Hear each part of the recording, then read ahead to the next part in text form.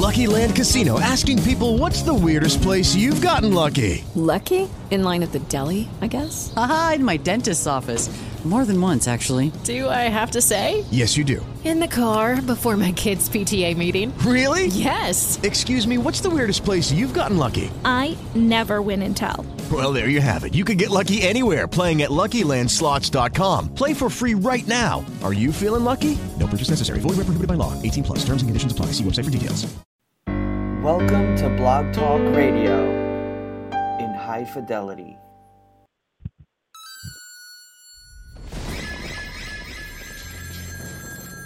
Have you checked the children? Every town has an Elm Street. Hi, I'm Chucky. Wanna play? Do you read Sutter Kane? Can I get your ghost, Bob? Thank you. Have a nice day. Good evening, Slasher fans. You're here with a brand new episode of Slasher Studios Horror Podcast with a brand new topic tonight. I'm here, as always, with my co-host, Andrew. Andrew, how are you doing tonight? I'm doing pretty good. It was a gorgeous day outside. So, how about you? Yeah, not doing too bad. We had, it was, really, really, really humid and just gross there for a while, but the last day or two of it have been pretty nice. I'm hoping that not to curse us, but I'm hoping that the majority of the summer heat and humidity is done, because it's been just gross and awful. Yeah, I'm ready for fall. Just give me my Halloween and I'm good to go. Yeah, exactly. Just give me October, September, October, and then maybe a little bit of winter and then just spring, and then we can go back to fall again. Yep. Have you watched anything new lately? Yes, I actually have. So I watched two new ones. The one that, both ones, well, I guess one that you kind of recommend. Well, I guess you both kind of recommend it. But I saw Unforgettable. Oh. And what did you think? I didn't mind. So here's the thing with Unforgettable, and this is, for those of you guys who don't know it, it's got Katherine Heigl in it, Rosario Dawson. It's the standard, that Blame from Hell movie that we'd get in the '90s. Obsessed with this other woman. So the problem with the movie is that it felt like I kept feeling that they were holding back. Every time that I'm ooh, it's starting to get good. And it doesn't really. I mean, this movie really didn't kind of deserve the hugely negative reviews that it got. But that's mostly just because it's fairly mediocre. I mean, it's one of those movies, it's a fine 90-minute watch. 2 days later, I don't know if I could, pass the test on the plot, because it's just so by the numbers. I was kind of hoping for more insanity throughout, and it's fine. I mean, it is what it is, and it's not bad, especially if you like these kind of movies, but I don't know. I was kind of hoping for a little bit higher level than kind of a mild R-rated Lifetime movie. Yeah, and I think most of the hatred comes because it stars Katherine Heigl.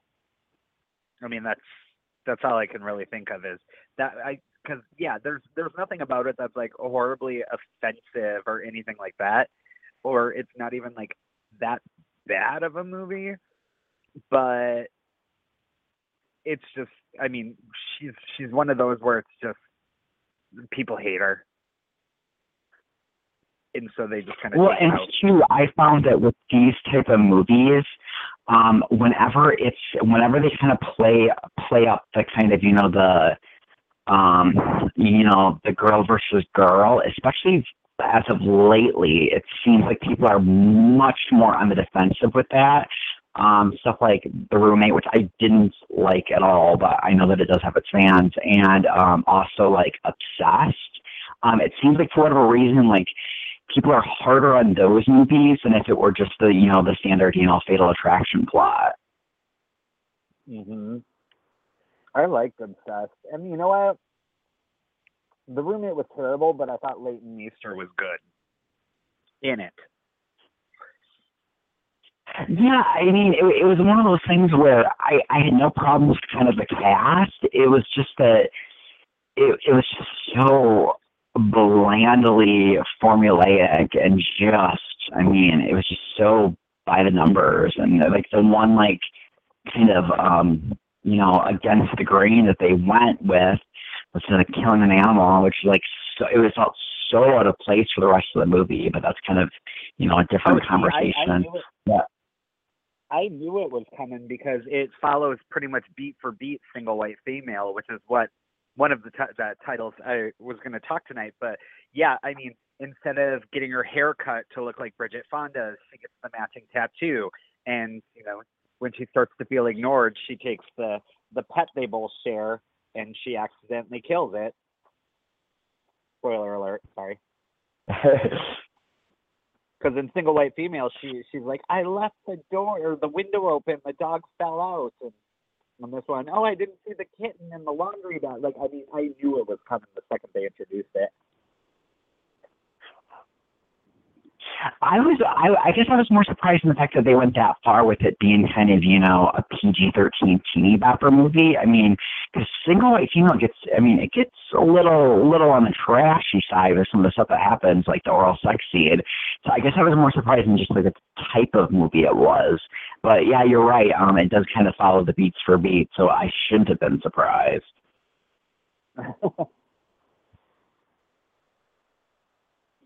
Did you watch All Through the House? Yes, I did. That was the other one that I was going to talk to you about. So yeah, this is like the complete opposite of the one that I was just talking about. So this one, yeah, you had kind of said like, you know, you'd kind of give me a rundown of it, and I was really kind of just, I'm trying to think like the right word for it. I was pleasantly entertained by just kind of. Mm-hmm. I don't know. It kind of felt like an icky indie, like much lower budget version of Silent Night, which kind of played with some kind of the other kind of taboos and kind of like this is kind of a little, why are they doing this? But I had fun with it. I wasn't bored. I was thoroughly entertained throughout. I thought that, I mean, if we were going to kind of compare newer indie horror films, I mean, you know, after like a half an hour at the barn, you're kind of, you know, checking your watch to see like how much of those movies done. I didn't have that with this one, and that in and of itself is almost a recommendation. Yeah, I mean, it wasn't like, I'm going to flat out just be like, I didn't think it was good. It wasn't good, but it was really fucking entertaining, and that's sometimes what I'm in the mood for. Yeah, it was kind of like they were like, hey, like we're going to make one of those 80s style slashers that are a little sleazy. Not so much mean. I mean, well, there's moments in here that are mean spirited, but the tone throughout is not, which I think is a big kind of. What was that? A half hour into the movie, we are blessed with our second castration scene. I mean, but I don't know. Like it's gross, and I don't. We didn't really necessarily need to see that, but at the same time, it wasn't.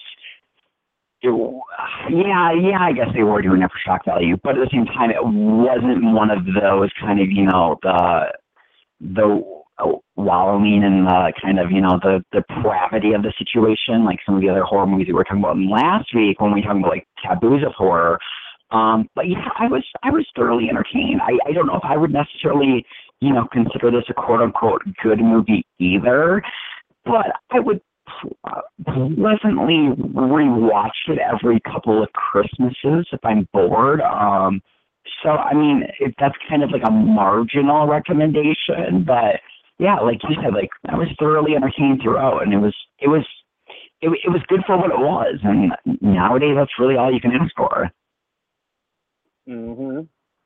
Oh, good. I'm glad it wasn't like a total like hatred moment. I mean, for the most part, both of them that I watched this weekend, I mean, I had a fairly good time with. I mean, even Unforgettable was, which is such a bad title because it's so forgettable, but it was a pleasant, easy watch, and it's one of those things too with kind of some of the movies that we've been getting lately, some of them have been feeling like a chore to finish, and I didn't have that with either one of these. And sometimes you just need 90 minutes to just be like, hey, I'm going to turn my brain off, just entertain me, and that's for the most part what these two did for me. So I had a decent time watching both of them. So what have you seen lately? Let's see. I rewatched The Mutilator, and it's still, I mean, it's a lot of fun. It is kind of hard because, like, the characters are all pretty likable as far as, like, 80s slashers go. I mean, they're a good group of kids, so it is hard because each death as it goes on gets progressively worse, and then you get the giant, like, wailing hook up the hoo-ha, which was just way out of left field. But, I mean, it's still, like, a really fun, low budget 80s slasher movie. And I mean, Arrow did just a phenomenal job with the release. So it was great. Let's see what else. I watched No One Lives, which I don't know if I've talked about that. I could have sworn I've watched it before, but I don't remember anything about it. So I watched that. I went in with really low expectations because I had just heard some really nasty, annoying things. And, I didn't hate it. I would never say, again, it was good, but it was better than I was expecting. You've got kind of a fun cast. Luke Evans, who is currently, or was recently, Gaston in the live-action Beauty and the Beast, does a pretty good job. I mean, he's a creeper for sure. And then, let's see, Adelaide Clemens from Silent Hill Revelations, which is bad, but she's not bad. She's okay in this one. Yeah, I mean, I didn't hate it. It's fun. It's an easy way to pass an hour and a half. If you can get past America Alivio from the Friday the 13th remake, terrible acting. So let's see. I haven't really watched. I watched 24 by 36, a movie about movie posters, and that was really cool to watch. Towards the end, I did get a little disappointed because they really went heavily into like Mondo and Mondo this and Mondo that and Mondo, and I was like, all right, we get it. Like Mondo brought him back, but can we talk about something else? Is that a new documentary? Yeah, it's all about like movie art and stuff like that. So that was really cool. Yeah, I'll check it out. I haven't even heard of that one. Yeah, I rented it on Amazon. It was a good. It was well worth like the $3 to rent it because there was a lot of really cool stuff about like movie posters and like the art and stuff like that and how it's changed and how they hate it. But yeah, and then the last like half hour is all about Mondo like bringing back the movie posters and how it's kind of got a second life with the non like shitty artwork and stuff like that. It was interesting. I liked it. Yeah, I'll definitely check it out. Yeah, I've been noticing that too with recent releases, especially. I know it was a huge flop of that new movie, Monster Trucks. Kudos to Paramount for doing a hand-drawn movie poster for that, like for a big budget movie. So maybe we're going to see it more with the kind of mainstream stuff.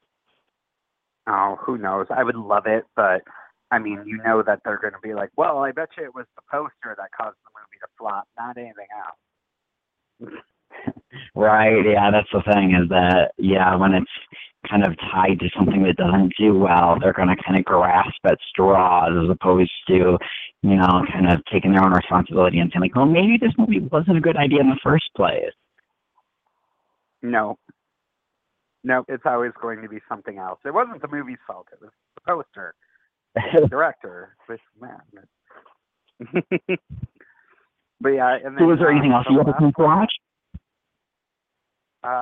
Yes, the last one I watched, find it really quick here.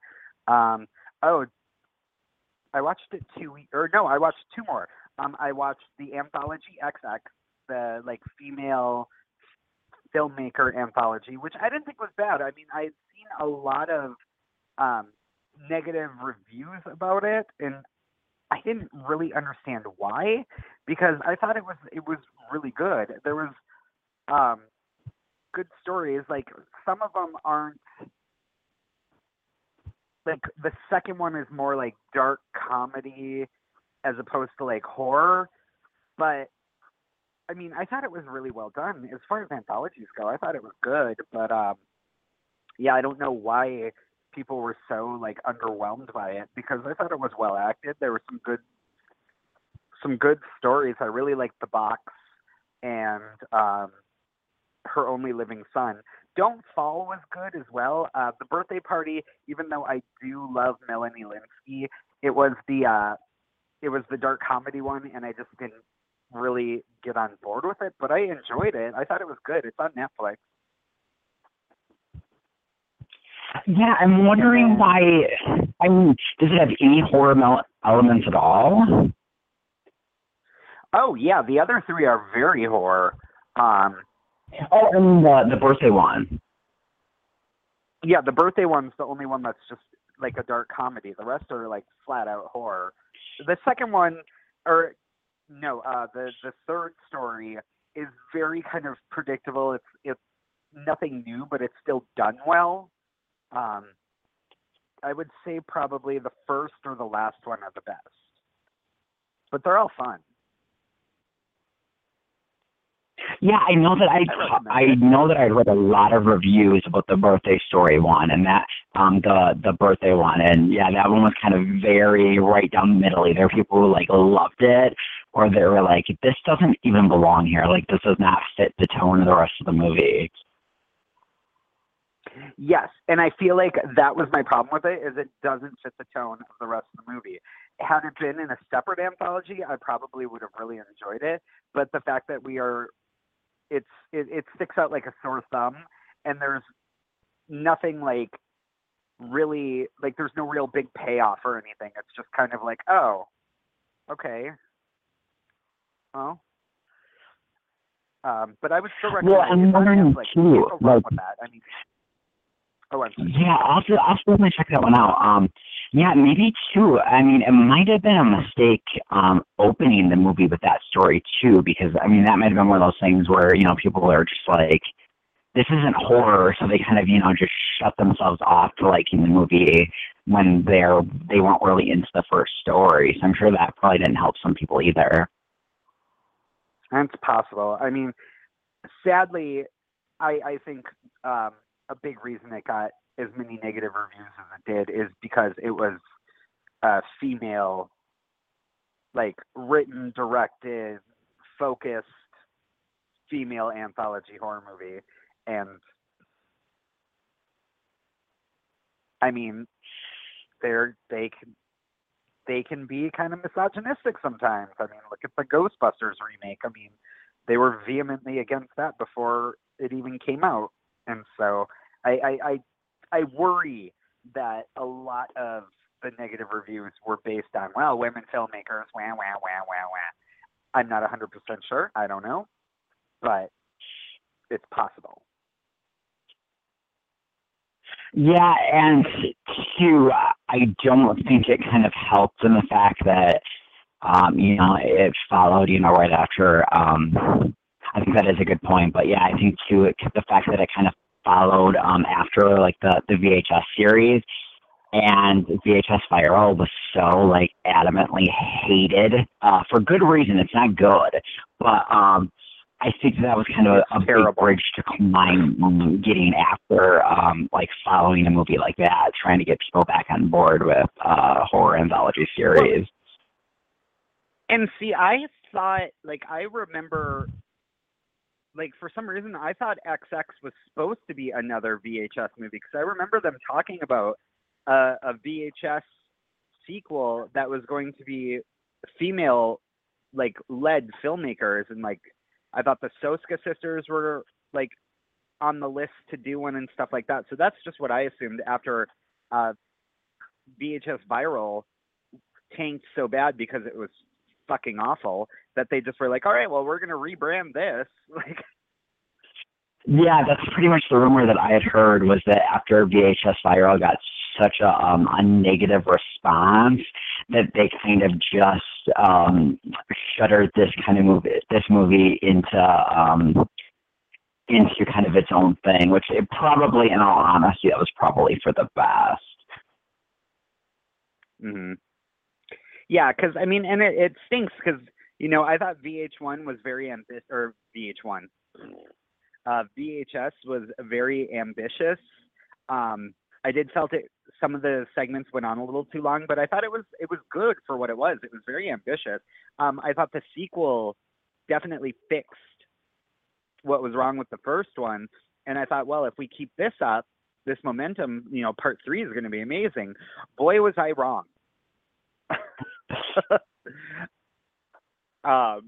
So yes, this did start bringing me back into anthologies, where I'm like, you know what, I like anthologies. You know, I think they're fun. I thought there was a lot of good segments in the Holidays anthology movie, and that's another one I just watched.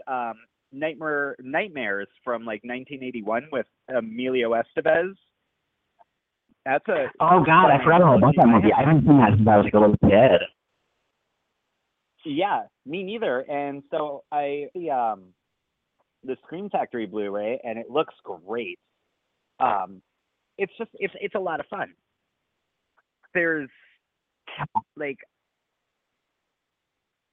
I mean, yes, the video game story is a little cheesy, but it's still really entertaining. I mean, for being like early 80s, it's just a lot of fun. Veronica Cartwright's amazing in it. I love Christina Rains because, you know, The Sentinel is one of my favorite movies, and it's just it's probably very nostalgic for me though, because I remember watching it as a kid. I can't remember anything about that movie besides the video game sequence. Yeah. Well, the opening one with Christina Rains is, you know, it's like the opening to Urban Legend, where, you know, there's a killer stalking Topanga Canyon, but she just needs to go out and get cigarettes. And while she's at the gas station, you know, the gas station attendant creeps her out, and it turns into someone's in the back seat. Oh, nice. Yeah, I didn't even know that. Or, I mean, maybe if I did, I might have just kind of, you know, shuddered it in my head that it was like an episode of like Tales from the Dark Side or like The Hitchhiker or one of those shows. But yeah, I vaguely, like, I kind of remember that, but yeah, I'll definitely have to give that one another go. Yeah, it's a lot of fun. And then the last one I watched it came up on Amazon Prime. And I was excited because I love the lead actress, Azura Sky. She was in the remake of One Missed Call. She was also in a few episodes of Buffy. She's a big TV actress, but I've always really liked her. One of her biggest roles was Sandra Bullock's teenage heroin-addicted roommate in 28 Days. But this movie, I was so happy to see her as a starring role. But then I was really bummed out that the movie wasn't that good. It was fine. It was one of those where it's like the mysterious old building where a tragedy happened, and randomly some real estate agent gets the file, and they're like, they'll only work with you, and they're trapped in the. I mean, it's very by the number. It's got really bad CGI, but she's good in it, and I wish that she would get some better roles, because she kind of just disappeared, and now she's doing this. But it was just very uneventful, and I wish I would have liked it more. Yeah, it's really fun with her because like the thing that I remember her most from is like the thing that no one remembers, and that was the WB sitcom Zoe Duncan, Jack and Jane with Selma Blair. Yep. Selma Blair. Selma Blair, Michael Rosenbaum's in it before he was in Urban Legend. Yeah, it was like the teenage it was like the teenage Seinfeld meets Friends, like Kids in the City, and it was fun and it was good, and it only lasted for 2 seasons in WB, but she was really good in it, and she was like their quirky best friend, and I would like to watch that show again because I remember it being fun. I think it's on YouTube. Oh, that's nice to check it out then. Yeah, but yeah, that's pretty much all I've watched. It was more than I was remembering, because I thought I was going to be like, oh, I've only got 2 movies to watch. Yeah, I'll definitely have to check out for sure that movie poster documentary. I'm a big like film like documentaries about any type of film, especially if they're slightly horror related. I'm all about that. So I'll definitely be adding that one to the top of my list. Yeah, it's a lot of fun. I mean, if you have a love for like old painted movie posters, which I know you do, you will enjoy it. Nice. Yeah, I will. I'm definitely going to check that one out. Hopefully before next week, so I'll be able to talk about it then. But yeah, so some movie recommendations for you guys. So tonight we're talking about psychological horror movies, movies that either have a twist or they're playing like mind games or but...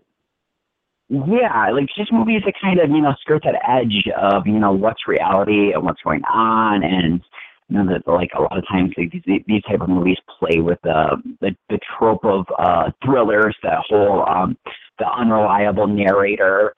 But yeah, I got like a decent amount on my list. So, Andrew, if you'd like to jump right in with one of yours, I know that we talked a little bit about Single White Female.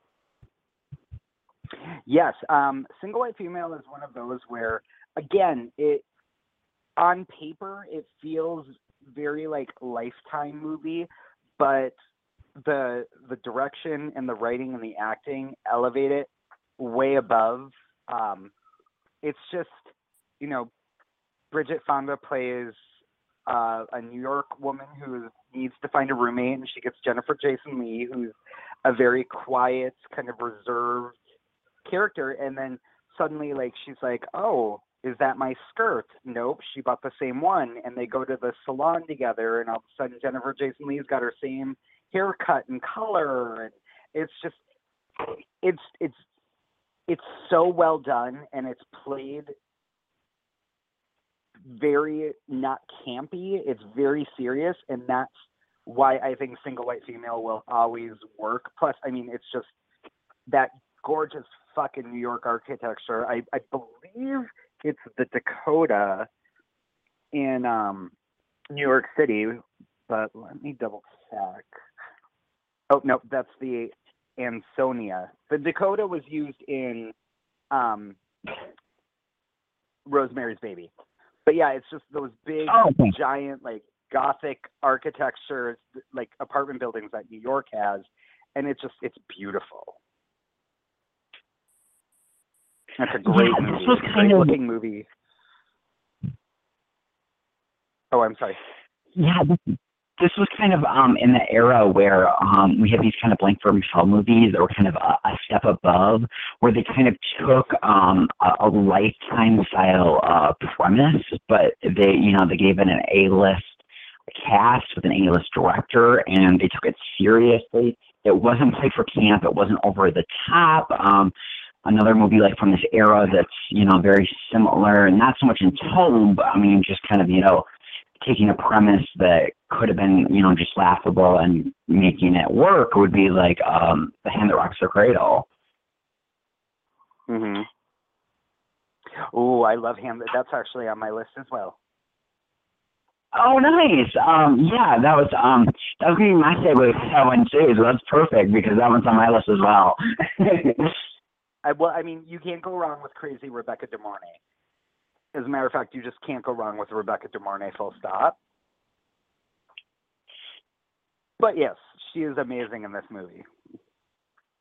Yeah, this movie's all about her, and there's little tiny moments where you really feel bad for her, especially, you know, when you kind of get her backstory and what's going on. But boy, can she switch on a dime and just turn into this psycho, and just seeing this happen, and it's very much you know, she kind of, you know, played that kind of, you know, same kind of, you know, that on the edge type character in Mother's Day, which the remake, the so-called remake or whatever, but that she was also fantastic in. But yeah, it's just both this one and A Single White Female. Like I said, like they take a material that in lesser hands would have just kind of been junk, and they, you know, polish it up and they make it interesting. And it's about these characters that, you know, they might not be likable, but they're interesting, and you want to see what happens to them. And I think that's really part of what makes these kind of characters tick. Mm-hmm. But yeah, and that's another one where it's just like, I would say Single White Female and Hand That Rocks Cradle, a lot of these like 90s psychological thrillers worked, I think, because their characters had layers. They weren't just like flat out evil, evil, evil. Like there's something set them off to get to that point. I mean, maybe Hetty and Single White Female's a little bit crazy, but Hand That Rocks the Cradle, I mean, she just gets everything just dumped on her, and you can understand why she snaps. Do I agree with it? No, but you understand why she kind of loses it. Yeah, there is kind of that build-up where it's just not like, oh, hey, like this person's just crazy just for no reason at all, and especially for her character, yeah, she goes through a lot of shit, and yeah, it's not necessarily justifiable, the stuff that she does, but yeah, the other thing too, the other reason that I would recommend checking out Hand That Rocks the Cradle is a small little, I can not cameo because it's longer than that, but one of the first performances by Julianne Moore, who's got an interesting character in the movie, and she's kind of, you know, she plays that character that unfortunately, you know something's not good's going to happen because the character just has the most common sense. She's the overly inquisitive best friend, which means she's not long for the world. But yeah, I mean, she kind of steals the movie away from Annabelle. Is it Annabella or? I'm sorry, I should have had this. Yeah, Annabelle. I think it's Annabelle Sciorra. Is that it? Yes, Annabella Sciorra.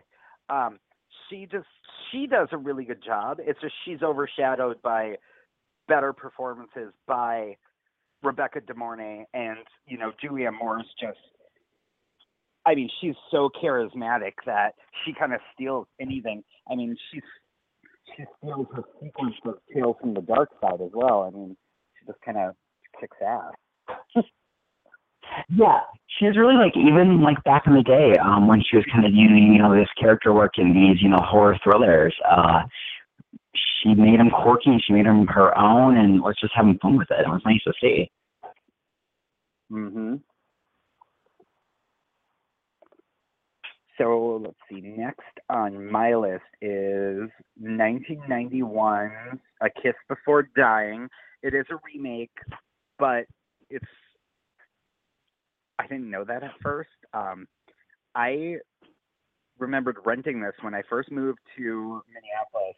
I worked in a grocery store that had like a little wall of rentals, and this was one of them.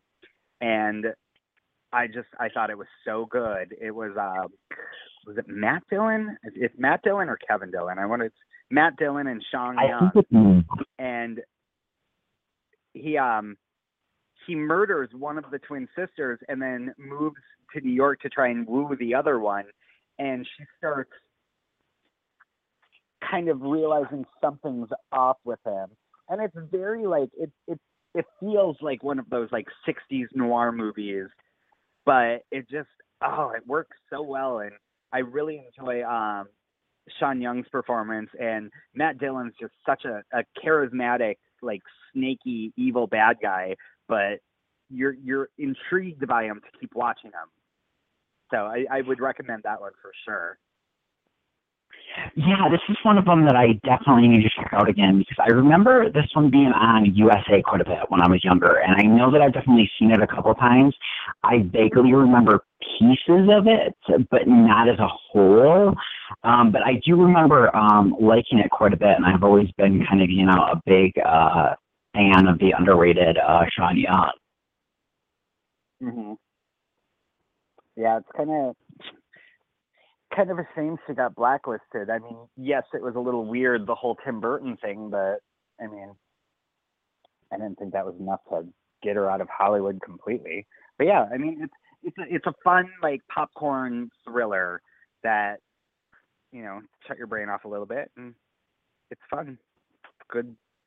Yeah, those are always kind of ones that are good to check out, especially kind of when you kind of know what you're getting. And yeah, I do kind of like those kind of, those more modern, although I don't know if we can call it 90 modern anymore, which is really sad, but they're so old. But those kind of like movies of that era that were kind of, very just kind of like that 60s, film noir style, and just kind of, bringing that back. And we're kind of getting a little bit more of it now. But yeah, that's a good one. I need to watch it again, because I know that I have the DVD. So I will check it out.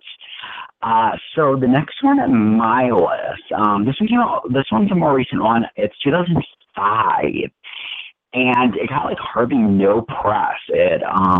It premiered at Sundance. The movie's called November, and it stars Courtney Cox.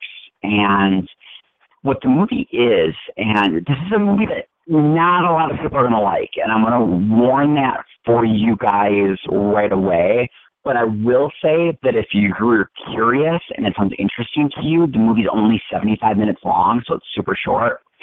So she plays this photographer who's kind of having a midlife crisis. She's cheating on her boyfriend. She doesn't really know what she wants in life. Her and her boyfriend go to this gas station. There's a shooting. And the movie replays itself 3 different times from 3 different perspectives. And you're trying to kind of piece it together what actually happened this night at the gas station. I don't want to give away anything more than that, but I will say that Courtney Cox is great in the movie. She's very kind of, she's got, kind of that mousy hair and like the glasses, and she just kind of, tones down her looks for the role, and it works. And it's a very quiet character piece, but it's a movie that once it's over, it makes you ask a lot of questions as to what exactly happened and where, and what's the most reliable source to this information. So if this sounds good to you, I would definitely recommend checking it out. I need to actually watch it again because it's been 2 years for me, but I remember really, really enjoying it. Yeah, no, that sounds really good. I've never even heard of it, so I'm definitely on board with checking that out. It sounds fun. I don't know what happened with it. Like, I mean, it was like, I mean, it started Courtney Cox, it premiered at Sundance, and then it just kind of, fell between the cracks. And it's a shame because she's really, really good in it. It's one of those movies where there's not necessarily like a big bang that happens. It's kind of slow, and it's just about kind of knowing the characters, and it's more of kind of a day in the life of. But it's definitely one of those movies that makes you kind of question your decisions as to how they're going to impact others and how it might change what your tomorrow is going to be. So, yeah, I would, if that sounds interesting to you, I would definitely recommend checking it out, especially, being a Courtney Cox fan. Which I am. So I am definitely on board with this. Yeah, it's weird. I love those kind of movies with like unreliable narrators. Because it's a lot of like, oh, if that makes sense. Yeah, no, for sure. I feel the same way, especially when they're really well done and they're kind of, you have like that really strong lead performance that kind of carries it through the story. And I think you definitely have that here. And there's definitely some really good movies out there that are like that. And I actually have a couple more on my list that we'll talk about in a bit. But we can move on to you. What's your next pick? I am going to go with Flatliners from 1990. Not quite a horror movie, more of a psychological thriller with some horror aspects. It's about a bunch of, I think people know, but it's about medical students that decide that they want to see what happens after you die. So they find a way to basically kill themselves and bring them back to life. But what happens is like memories and repressed things start coming back and kind of haunting them. And it's really well done. I mean, it's Schumacher, so it's a little grandiose and stylish, but it works for it. But I mean, I think as far as like 90s thrillers go, it's really good. I mean, it's got a great cast. I mean, you've got Kiefer Sutherland, Kevin Bacon, Julia Roberts, Oliver Platt, William Baldwin, like good, interesting like actors. And it's one of those where every time I watch it, I'm always just like, oh my God, I love this movie. How do I not watch this every day? Yeah, I kind of feel the same way about this one. This is one of them that you're right, the cast is great. It's got a really good premise. Just kind of, the story was very ahead of its time. It definitely feels, ironically, because we have a remake coming out, but it definitely feels more of a movie that they would make today than, as opposed to kind of 1990, especially kind of, the commentary on technology and almost kind of like that, not to get political about that, kind of, like that, the whole like right to die movement and just kind of like that just feels very, very modern. And this movie brings up a lot of really good questions and kind of makes you kind of scared because it's like, okay, well, what bad things or what, really good things might have happened in my life that, I just don't remember anymore because, as you get older, your memory starts to fade and, you start to kind of question yourself as to, did this really happen? Was this a dream? Was it, just kind of, just something that I thought of as a kid or I'm, thinking that it was better or worse than what had actually happened. But yeah, it's very thought provoking and, brings up a lot of kind of good issues. Well, and I think it's funny because like everyone's like, "Oh my God, it's a classic! How dare they remake it?" And I'm like, "It's a fun movie. I would never say it's a classic that's untouchable." Like, it is a little strange though, because it did just feel like they remade it with the Lazarus Effect. But I mean, I like Ellen Page a lot, and so I'll go see it. Of course I'm going to go see it. I'm going to go see Annabelle Creation, too. Not ashamed. I'm going to do what I want to do. Yeah, hey, the reviews have been really good, so I'm curious to kind of see what they do with it. I'm glad that you brought up Flatliners, because that's a great kind of intro to my next film, which I would say there's kind of a spiritual sequel to Flatliners. And they kind of came out in the 2000s. It's this one, and it's The Butterfly Effect. Which for whatever reason, this movie like never gets any attention. I don't know if it's the fact that it starred Ashton Kutcher, who's actually really good in this movie, but this movie brings up much like Flatliners. I think that's part of the reason why it never really gets remembered is because it stars Ashton Kutcher, which is a shame because you know what, I like it when actors kind of turn like take a right hand turn or a left hand turn in their careers and does something completely different. And I thought it works. Yeah, I mean, this movie brings up a lot of really good questions, much like I said, like Flatliners. And yeah, he's really solid in it. If you guys haven't checked it out, you guys are going to rent it or whatever, watch the alternative ending instead of the theatrical one. I think it's much, much better, and I think it flows organically with the story. I think that the other ending is the theatrical one is a little bit of a cop-out. It's not bad. It's not one of those where it's like it ruins the movie by any means, but I will say that the director's cut ending is much more grim, which is probably the reason that it was reshot. But the movie as itself is just, it asks, questions, how are we responsible for our own actions, and how are things in our life going to change other things that happen? And it's really good. Yeah, I mean, I saw it when it first came out, and I remember really liking it, but I haven't watched it since then. But I've always kind of been like a champion for it, where I'm like, no, that is really good.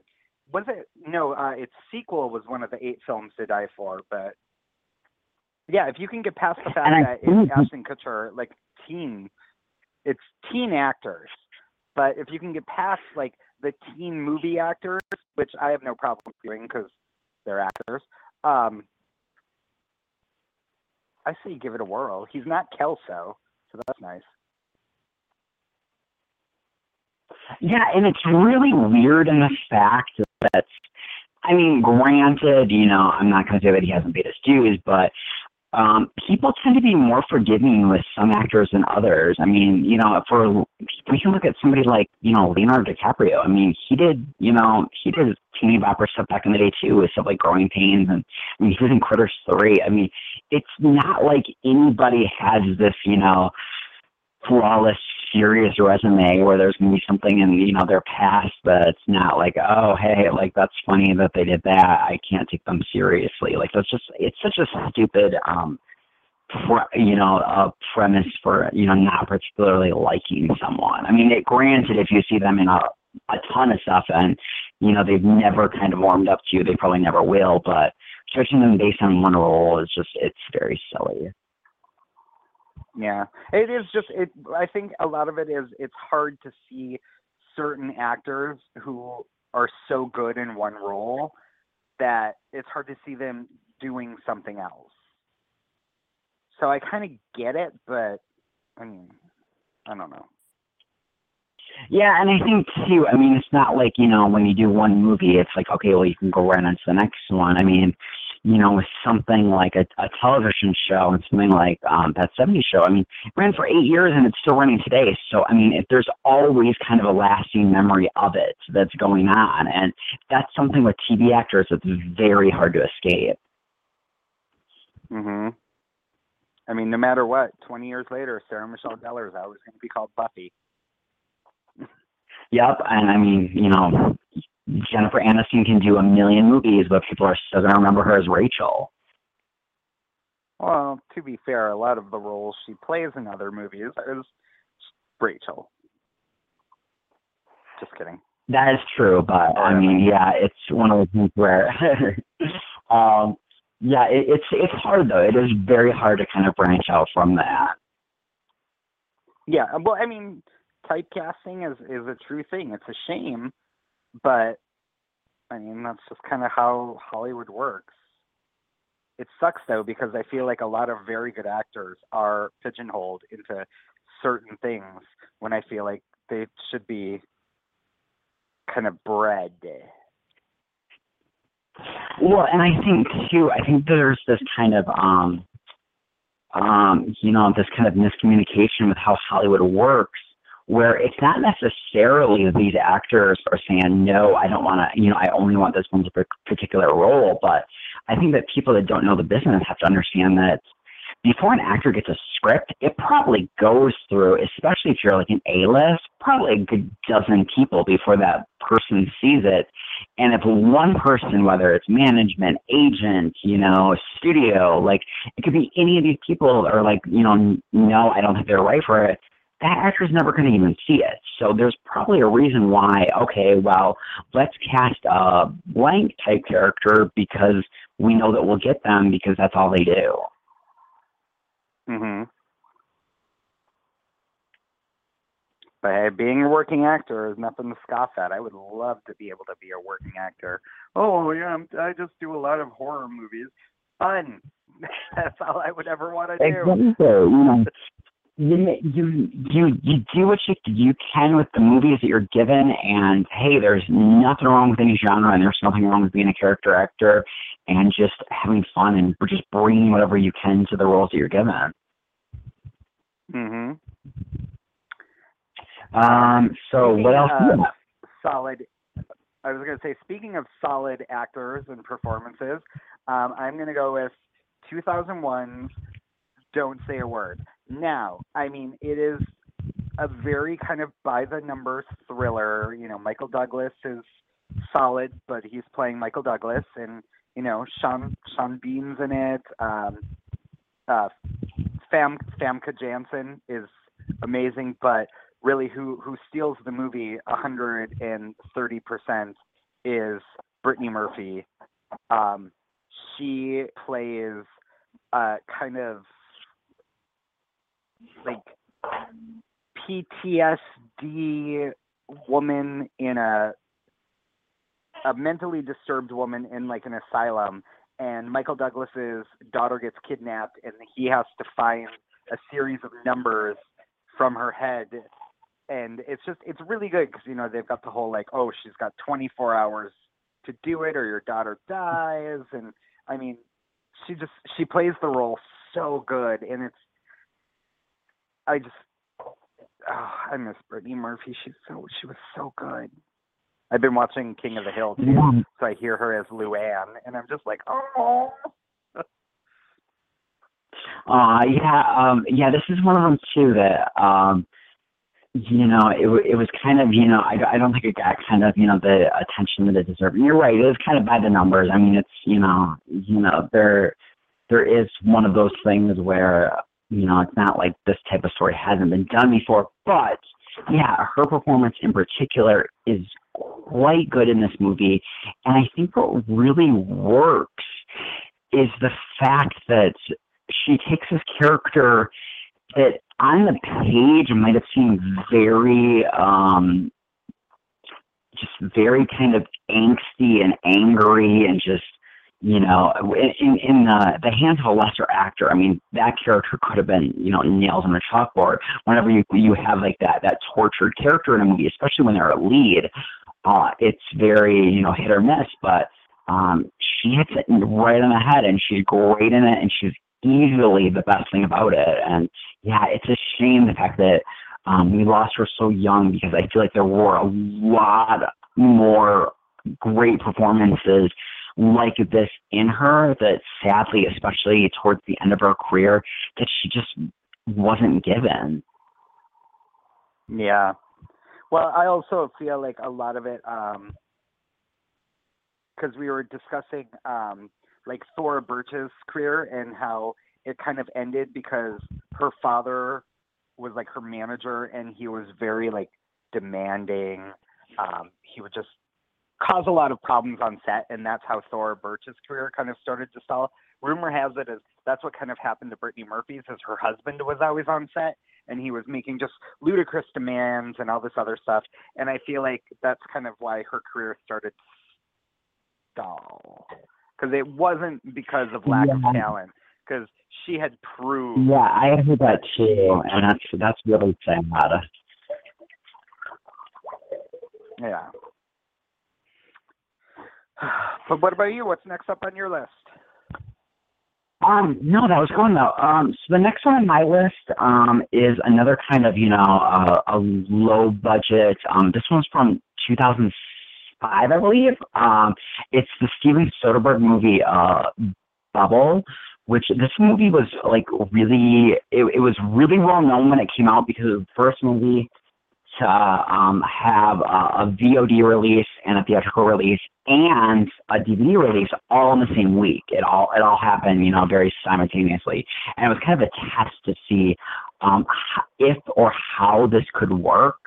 That's kind of beside the point. I mean, the movie is about this woman named Martha. She lives in a small town. She works for this doll factory, and she's just one of those people where she's just kind of settled in her life. And without giving too much away, somebody new is hired at the doll factory, and this new woman ends up being found murdered. And I won't give too much away as to whether or not she did or didn't do it. They make it pretty obvious pretty early on, but it's more of a character study of what it's kind of like to live in a small town and to live in kind of this environment where you feel like there's kind of no way out, where every day is exactly the same and you kind of build a routine. And there's kind of something sad about that, but it's played very naturally. And the performance in this, I mean, they're all non-actors, but it feels very organic and it works for the story. And it's another one, much like the other one that I was talking about in November, it's incredibly short. It's only like 75 minutes long, and it just kind of tells the story. It's done, and that's it. And I think it's really interesting. Yeah, I don't think I've ever seen that one. It sounds really, really interesting. I feel like that would be something I could get down with, but I just never heard of it. I feel like you would like it too. Okay. Because he is a very, very good like suspense director. I'm putting Bubble in my Amazon queue, but the one I was going to say is Side Effects with Rooney Mara, Jude Law, and Zeta-Jones. That is a very good psychological thriller. There was some moments where I was like, all right, well, this feels like a Law & Order SVU script that they kind of fleshed out to be full length, but that didn't bother me because it had some really good twists and turns. It had really good performances. I recommend that one a lot as well. Yeah, that one's another really good one. An A-list cast, given that they're all, I'm kind of right there with you. I would say, without kind of giving away the ending, I think this movie has like one twist too many. It gets to the point where they kind of add on a twist on top of a twist that's already been done.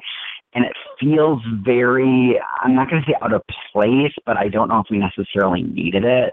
I'll just leave it at that. But the movie itself is quite good. So yeah, we only have a couple of minutes left.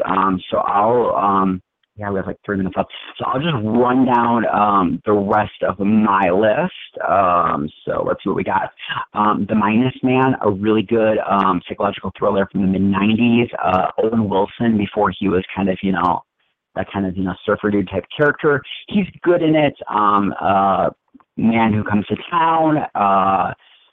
He's a drifter, and he may be a murderer. No one in the town really knows anything about him. Also in the movie, Sheryl Crow and Janeane Garofalo. It's really well done. Just very serious throughout, but just really good stuff. In Dreams, another one.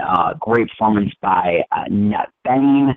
Best Laid Plans, an underrated thriller from the late 90s with Reese Witherspoon. And one of the all-time classics of kind of, twist and turny suspense thrillers. I'll always have to give a shout out to Brian De Palma's Dressed to Kill because it's almost a perfect movie.